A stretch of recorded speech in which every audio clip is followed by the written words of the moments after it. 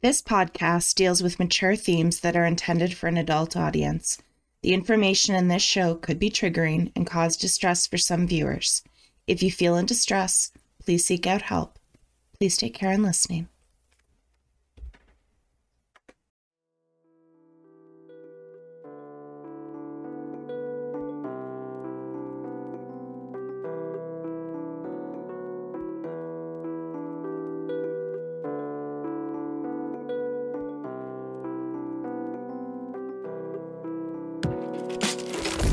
This is the Relationship Review with Delcy Martin.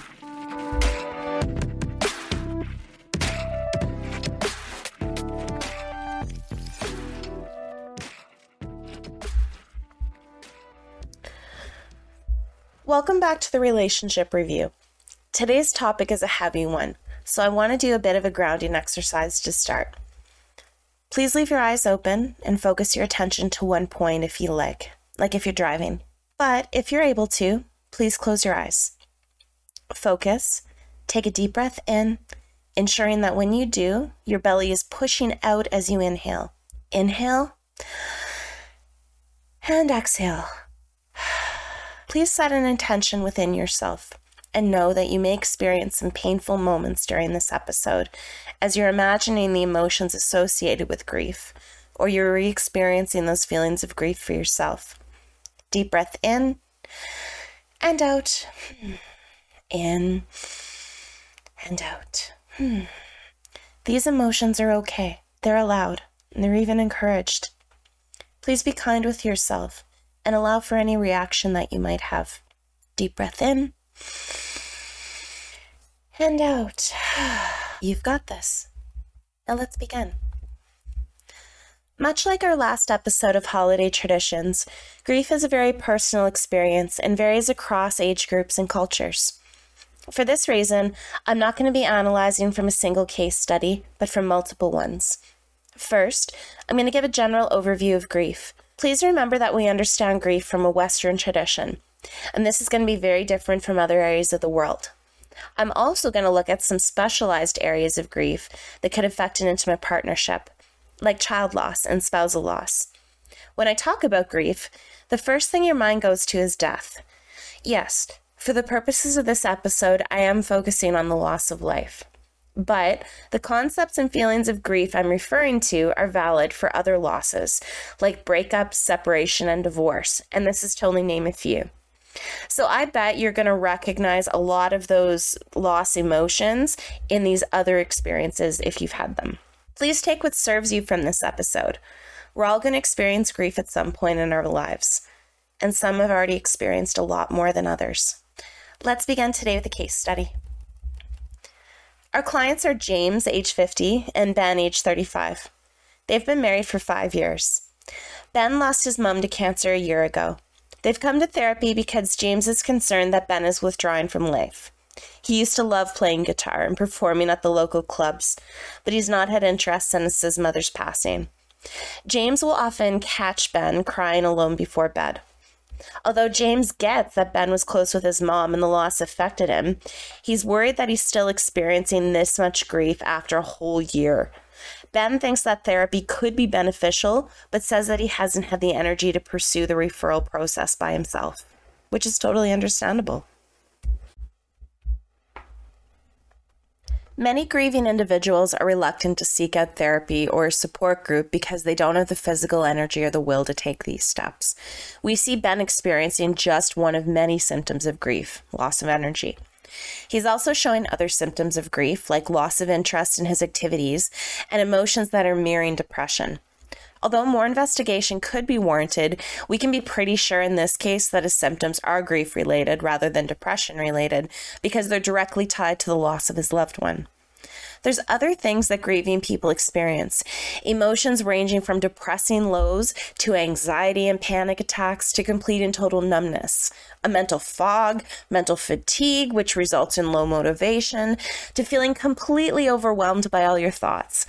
All of these things can occur, plus some serious appetite and sleep disturbances and disturbed immune system. Those grieving often isolate themselves and shut people out. They don't see connection, and sometimes they can have trouble managing anything other than their basic needs. A really solid description for how grief feels comes from an article by Sorcelli in 1985, who said that grief is feelings of depression, intestinal emptiness, tightness in the throat, frequent crying, and a vivid preoccupation with the deceased. Now, as a note, I do not like the phrase preoccupied with the deceased. It feels negative to me. I mean, of course, you're going to be thinking about the deceased a lot. You cared for them. You loved them. They just passed away. I would describe it more as spending a large portion of your time thinking about the deceased. Now, everybody grieves differently. The process is fluid, with different intensities of feelings of grief that vary over differing periods of time. It's a common misconception that if you're grieving, you don't have the ability to experience moments of joy. If you do experience said joy, you must feel ashamed because you clearly aren't expressing the proper amount of grief. I hope you catch my sarcasm here. Because in reality, everyone who is grieving has the capability of experiencing moments of joy, even in the very early moments of the grief journey. This joy is healthy and is exactly what's needed to aid the overall integration process. And I'm going to explain my use of that word shortly. The process of grief moves fluidly back and forth between grief state and living with grief state. The goal of grief processing is to put yourself back together as a new person who's incorporated the now deceased person into their life. This putting back together is not as fluid as filling up a glass. It's more like putting together a puzzle piece by piece over a long period of time. It's slow, it's painful, you put a lot of pieces in the wrong place. Hell, there are pieces from other puzzles in there, but eventually you get there. People who are grieving in general feel an underlying pressure from society to get over it, get over their grief, and to be productive members of society. This is evident in company policies that designate a set number of days allowed from work to grieve. And of course, they base those amount of days given on their arbitrary valuation of the importance of the deceased. Gets me every time. Most models of grief include a timeline for the grieving process, with designated year ranges where a person is supposed to achieve a milestone at a prescribed number of years. I don't like this, because grief does not and should not ever have a timeline. I'm very blessed to have a knowledgeable and motivated supervisor. His name is Latif, and he's listening today. He created an amazing model that outlines a very fluid process for outlining signs of healing. We need signs of healing because it's important to know if someone is stuck and might need help to process their emotions. He outlined that the grieving should look for signs within themselves. Symptoms of grief, although they're still present, are less intense, and they have an ability to enjoy things within themselves without guilt. Look for things within the relationship, feeling connection without pain. Memories of the relationship are realistic, meaning that they're not hyper-focused on only the positive things. They can recognize the challenges. And finally, in the outer world, they're going to have an increased ability to accept support.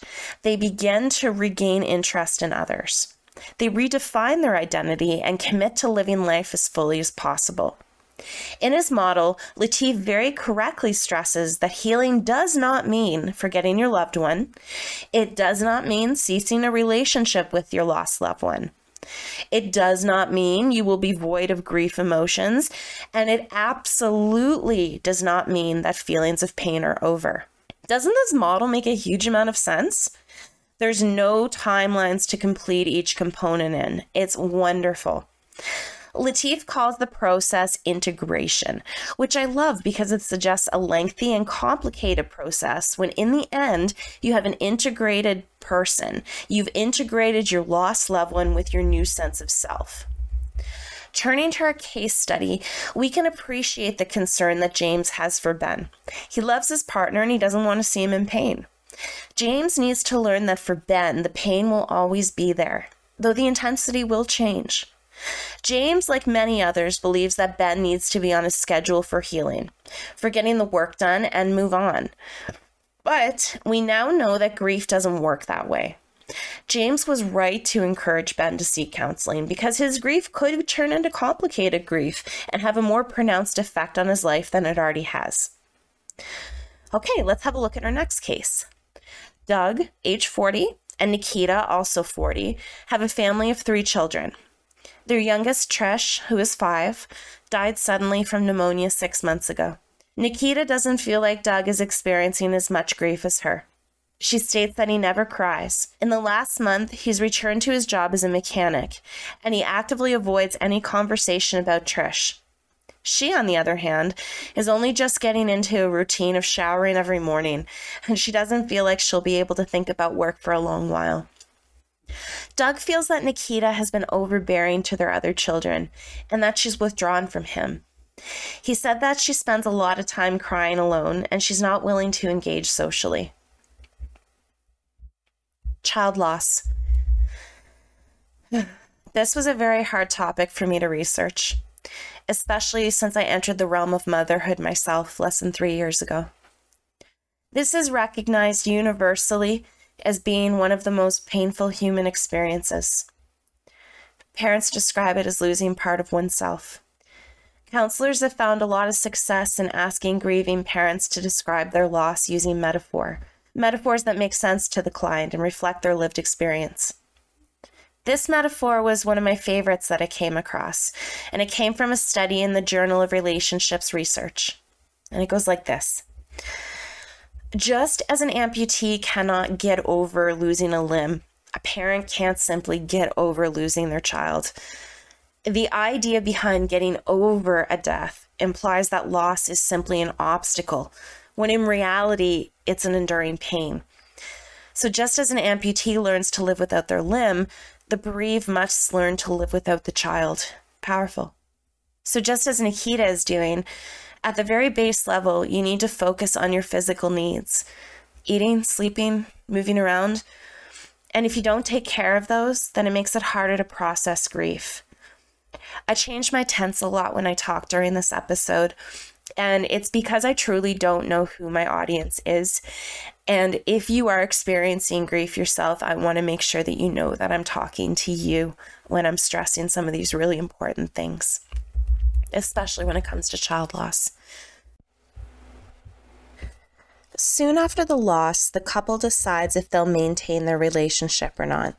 You have to make a decision for commitment knowing that it'll be 1,000,000 times harder. Many make this choice based on if they have existing children. In our case study, Doug and Nikita have surviving children. This may be a basis for them to continue working on their relationship. But Nikita should not fall into the trap of focusing all her attention and emotion on her surviving children. They need extra care and attention, yes, but the core relationship of Doug and Nikita is just as important. I went into this study incorrectly believing that child loss was a massive indicator of relationship breakdown. It's not. Encouragingly, one study that I looked at actually found a 71.5% rate of people saying that child loss brought them closer in their relationship. Couples tended to describe very early in the loss that they made an active decision if they were going to let this loss destroy their relationship or make it stronger. Remember, everyone grieves differently, and one of the early mistakes that couples make is assuming that the other person is grieving incorrectly or is displaying less outward signs of grief than may be expected. This is the case with how Nikita is feeling about Doug. They may also feel a competition for grief where they feel that their partner isn't grieving as strongly as they are. Nikita is interpreting Doug's lack of outward emotion and his ability to return to work and as him not caring. The reality is that grief is not linear, where you display the same amount of grief consistently throughout a time period. The intensity of the feelings of grief can fluctuate throughout the day. Some parents feel intense guilt because they feel that they're supposed to be their child's protector and that they failed them. Men can be especially prone to these beliefs, and this stems from a gender bias toward men being the protectors. This is something that Doug may be struggling with. Those parents that do well after a child loss can acknowledge in themselves and for their partners that the child's death was not their fault and that they did everything that they could have.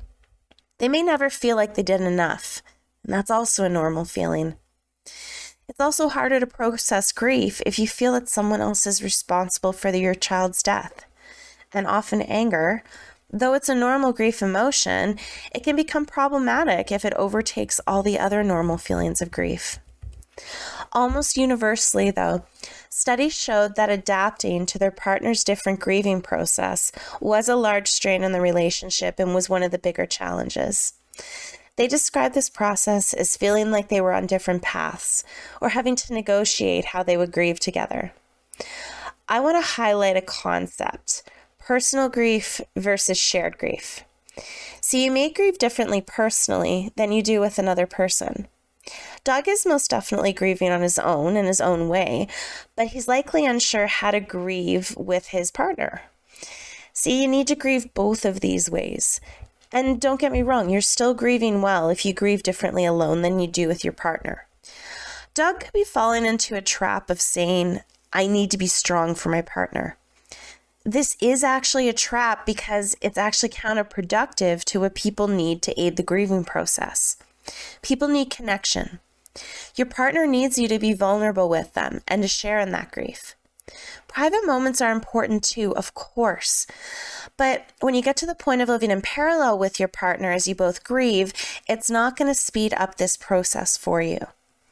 If one partner is feeling disconnected and lost in their own grief, it can actually be really helpful if that person focuses their attention on their partner and how to make their partner feel good. That action in turn helps them feel good. Following? So maybe in this case, Doug would make a special supper for Nikita. Maybe Nikita's going to buy Doug a book he's always wanted to read. And maybe they're just taking intentional time to speak appreciations to one another. The sexual relationship can also be profoundly impacted. One partner may experience their feelings of loss by being physically tired and emotionally disconnected, which obviously affects arousal. But the other partner may feel a need to have sex to release tension and to connect with their partner emotionally. Guilt is also really associated there because how can I be sexy and feel sexy if I'm grieving such a profound loss? In my sex therapy studies, I'm learning that those who are anatomically male are most likely to use sex to release tension and to find strong emotional connection with their partner, and they do this through sex. Neither spouse here is wrong. The only way that this issue can be tackled is through open communication about sexuality, because these are very private and intimate thoughts that your partner just can't guess at. But in the end, it's all chalked up to communication and shared meeting. There's a natural tendency for talking about the loss of a child to be a subject that's tiptoed around, and we're seeing that in our case study. Many simply try and avoid the subject altogether. The intention behind this is good. They don't want to hurt their partner by bringing up the loss. I get that. But in the literature I reviewed, the relationships that fared best were the ones that described open communication about the subject of their child. Relationships that survived child loss reported having transparent communication, intentional moments for emotional connection, emotional check-ins, and having a shared goal for the future of their relationship. Numerous parents find comfort in maintaining a connection with their child after the loss. Some have a memorial they visit regularly, some talk to their children when in private, some carry mementos. In all kinds of grief, spiritual or otherworldly experiences have been reported to be very comforting for those who are grieving. They're not to be taken lightly, but embraced as a valuable part of their spiritual life. Numerous studies report that parents who leaned into their spirituality fared quite well in their grief journey. So, other than spirituality, what else can be helpful for those couples who are experiencing child loss? I don't know how they can possibly do it, but these amazing humans find comfort in being able to ascribe a meaning to their child's death. Some do this by turning to spirituality. Some do it by using their child's loss to help others. For those who have specifically chosen to help other parents who have lost children, they describe the experience as transforming pain into love. Families report that if you're a staff member or a professional who cared for their deceased loved one, attendance at their funeral, memorials, and giving thank you cards actually left a lasting positive impact on the grieving process. A positive impact, connection. Many couples are unsure, though, about the ability of those who have not lost a child to be able to support them. Can anyone really understand the pain that they're experiencing? This is a totally normal and a totally valid question to ask. And truly, the only ones who can understand are the ones who've lost children as well. But those who are grief adjacent and show interest, they generally do want to learn. Group therapy and peer support are the number one recommendation for and from those who have experienced child loss.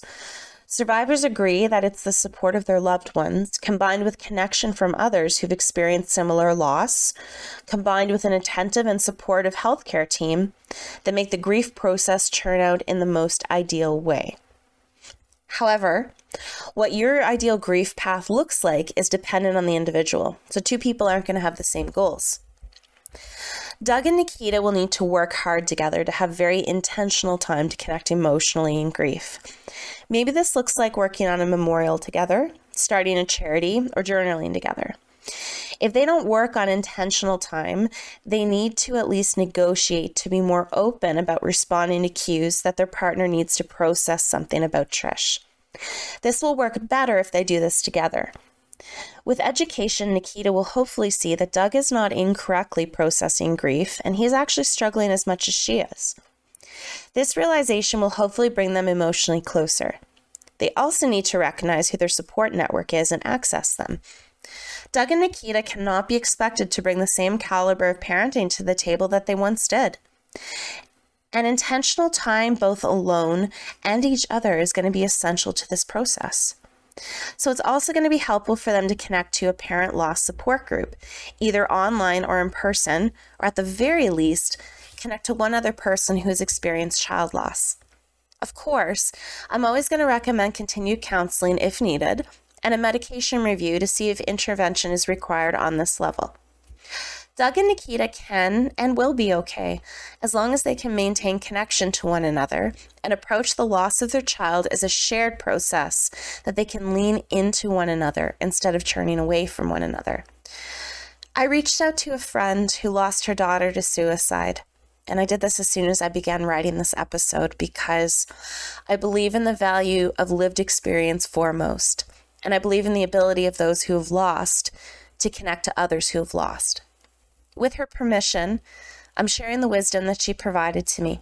She says that every death of a child is a different situation, but for theirs, they maintain such a strong partnership because they agreed not to blame each other for their daughter's death.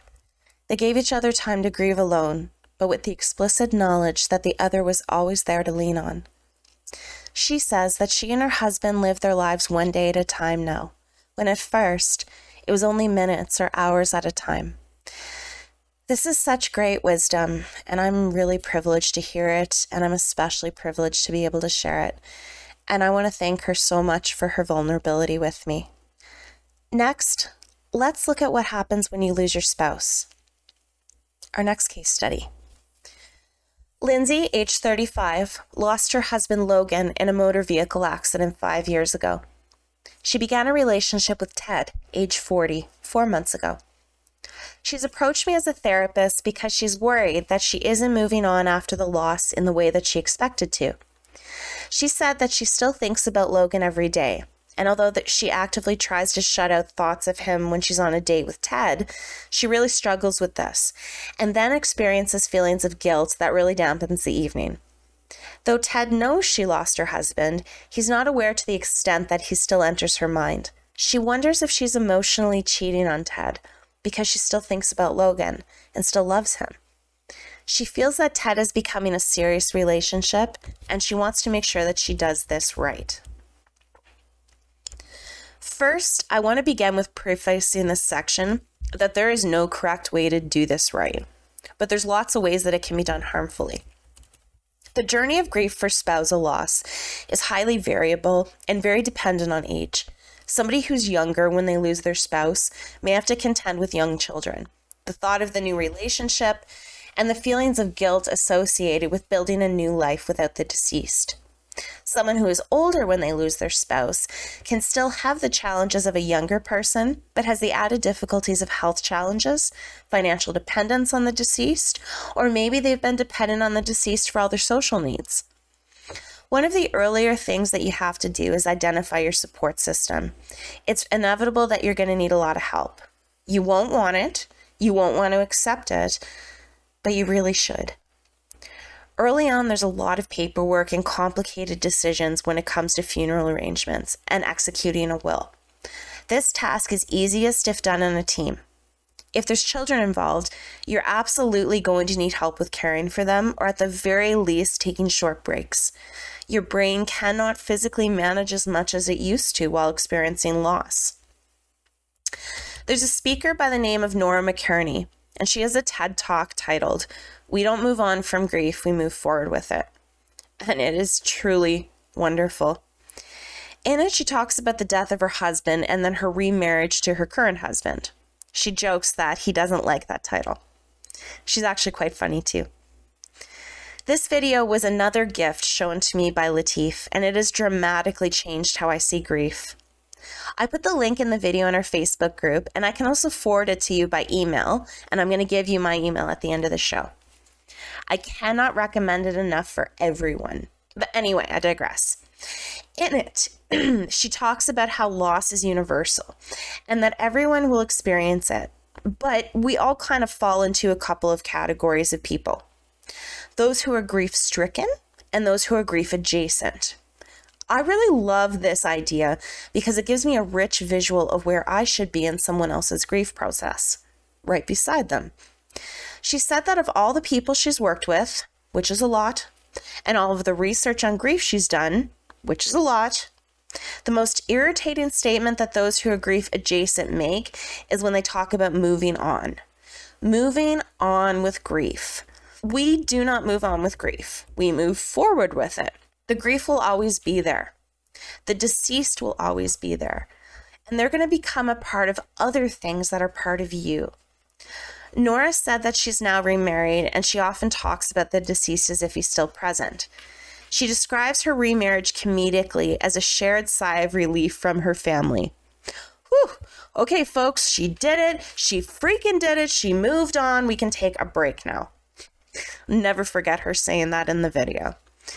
She said that this is absolutely normal, and everyone else has a quote-unquote moved on, but her deceased husband will always be present in this reality. He's present because he made her the person she is today, the person her current husband loves. Nora says that your grief for your lost loved one is not counter to the joy you experience in other aspects of your life. They occur at the same time. And this really hit home for me. I think that there's a feeling that if you're grieving or you're all in or you're not. You're wearing the black, you're displaying a somber demeanor in public, spending lots of time indoors, that sort of stuff. But why does grief have to be a penance? I've worked with a lot of clients who've lost someone, and when they tell me about a fun or exciting event they attended, it's done almost sheepishly, as if it's a guilty pleasure that they've experienced. And it's a guilty pleasure that they've experienced a moment of joy during this time. I want you to know that your joy is valid, and I want to know your joy, because your joy is as much a part of your journey as your pain is. Nora ends her phenomenal video with saying simply this: we don't ask people who are experiencing great joy to move on from their experiences of joy. Yet, we ask people who are experiencing grief to just move on because it makes those who are grief adjacent uncomfortable. Not all wounds are meant to be healed. Losing your partner is one of these. Going back to her case study, I would share with Lindsay the fact that she thinks about Logan every day is very normal, and that although her guilt is both common and understandable, it's not warranted. Her expectations of timeline and what her grief process would look like were clearly very different from reality. She's struggling with accepting what the reality of grief looks like for her. Trying to actively shut out thoughts of Logan while on a date may not be the best way for her to spend her time. She should know that these intruding thoughts are normal and that in the moment, her best strategy will be to simply acknowledge them and refocus her attention to Ted. She's going to need a lot of practice with this, though, and she won't succeed every time. But if she's truly serious about her relationship with Ted, she needs to sit down and have a very open and straightforward conversation with him about how Logan's presence will remain in her life in some way. She also needs to be very sensitive in making room for Ted's feelings about Logan, because he's entitled to those as well. I would even recommend she invite Ted to share his feelings about Logan, which could be done on her own, or it could be done in a couples therapy session.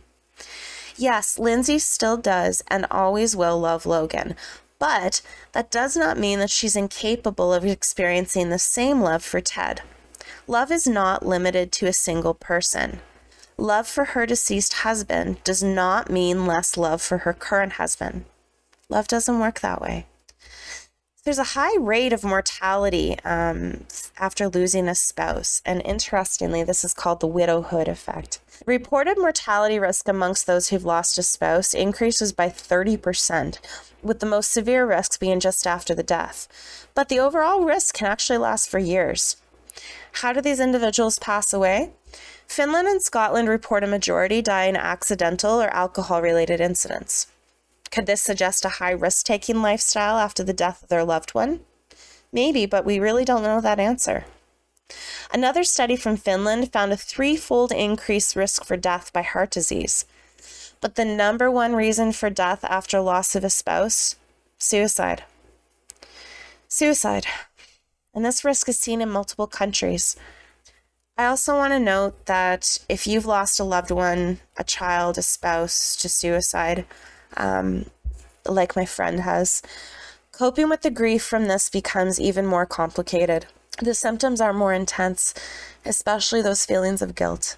The topic of suicide loss deserves much more care and attention than I'm able to give it in this episode, but I really want to acknowledge its profound nature and the intense circumstances that those survivors, like my friend, are managing every day. Turning briefly to coping with spousal loss as an older individual. Depression is one of the most prevalent mental disorders amongst the elderly. Older people have a smaller support network, so losing their spouse is such a massive loss in part because they're most often the most important person in their life. Studies show that women and men react differently to being widowed. Canada-US data shows that men are more vulnerable to depression after losing their spouse, but data from Hong Kong shows that women are more vulnerable. Denmark and Sweden showed no differences between gender. In one of the more recent North American studies I reviewed, although women were more susceptible to symptoms of depression after loss, the severity of the depression symptoms were much more in men. Two possible explanations given for this were that women are often responsible for their men's social support structure, so the loss of the spouse means the loss of the push to do social things. Another explanation is that women do most of the household maintenance in a certain generation, and asking a single partner to take that on when they've historically not done it before puts on an extra strain. Could this change with men becoming more involved socially and more involved in the home? This is what it's like in our current society. Maybe it might change with future research. It'll be very interesting to see how that's going to go. The risk of depression in older men and the knowledge that the deceased are usually a main source of social support really highlights the need for programs for the older generation. I want to highlight one program that comes from my soon-to-be hometown of Nipua, Manitoba. They have a really amazing program called Men's Shed, which is branched from an international program that originated in Australia. The intent of this program is to provide men who are alone, lonely, or grieving an opportunity to get together and work on projects that benefit the community. They work on lots of projects like picnic benches and recreation equipment for the park. Working together gives them a way to make a difference in the community and gives them opportunity to share with each other about their own lives if they so choose. It's therapy and it's fun.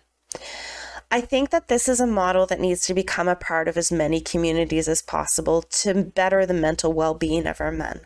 So, What if you're listening today and it's your partner who's in their grief journey? I'm hoping that you've already taken from this show so far some helpful tips for how to understand what your partner is going through on their grief journey. We also know that your place with your partner in their grief journey is to walk beside them. You're grief adjacent, but you're also an important part of the journey because, as we've heard, every person who is grieving reports that it's the support of their loved ones that makes the process more bearable. The most impactful thing that you can do right away is being a good listener. This sounds like an incredibly obvious statement. Like, come on, Dulce. You went to school for almost 8 years to tell us to be a good listener? There's got to be something more clinical and more complicated that you can give us. There must be some hidden secret in academia that you're failing to give us. Nope. I'm telling you right now that being a good listener is where it's at. Now, being a good listener is really hard and something we have to continuously work on. I, in theory, practice listening for a living, and yet I'm still working on perfecting my ability to listen every day. But here's some things that you can practice to be the best listener that you can be, both with your grieving partner, but some of these work in everyday life too. First, when you see a need in your partner to talk, set an intention to become a listener. Sometimes we flow into conversation with our partner without setting an intention that we are taking on the listening role, and we miss things. You enter the space of the griever quietly and with curiosity. Your goal is really to try and understand them. Often, they don't want advice. They want you to witness the process by which they outwardly discover how they will make sense of their grief. Avoid interjecting or saying that you understand before you fully heard them. Silence is your most powerful tool. It's hard to stay present when another person is talking, and your attention will naturally wander. Gently drop back. This process may need to be repeated, and it's totally normal. Doesn't mean you're a bad partner. It doesn't mean you're a bad listener. It's natural for loved ones to ask how your partner is doing in their grief process. A helpful thing can be to rehearse your responses to these questions prior to attending something social. This way, you can choose for yourself how vulnerable you and your loved one want to be for others. You have the right to choose how vulnerable you are with other people. It will be very draining for your loved one to talk about their grief. They may seem even more depressed and tired after you talk, leading you to wonder if you actually did right by them. I assure you that you did do right, and that this reaction is totally normal. Talking about grief is a mental and an emotional workout, kind of like when your body does a physical workout. You feel like you've been taken through the ringer, but the more you do it, the easier and the more beneficial it is. I really hope that you found something in today's episode that serves you. As we mentioned, grief is universal, and it's going to happen to all of us at some point. I truly hope that when you experience your grief, that it comes with hope for a future where you can maintain a meaningful relationship with your lost loved one. And I hope that you can use your intimate relationship as a source of comfort and strength.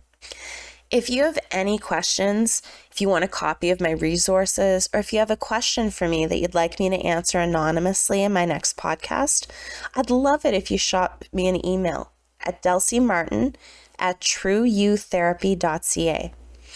That's DelsieMartin@trueyouTherapy.ca. Thank you for listening, and as always, I am so grateful for you to come into this brave space.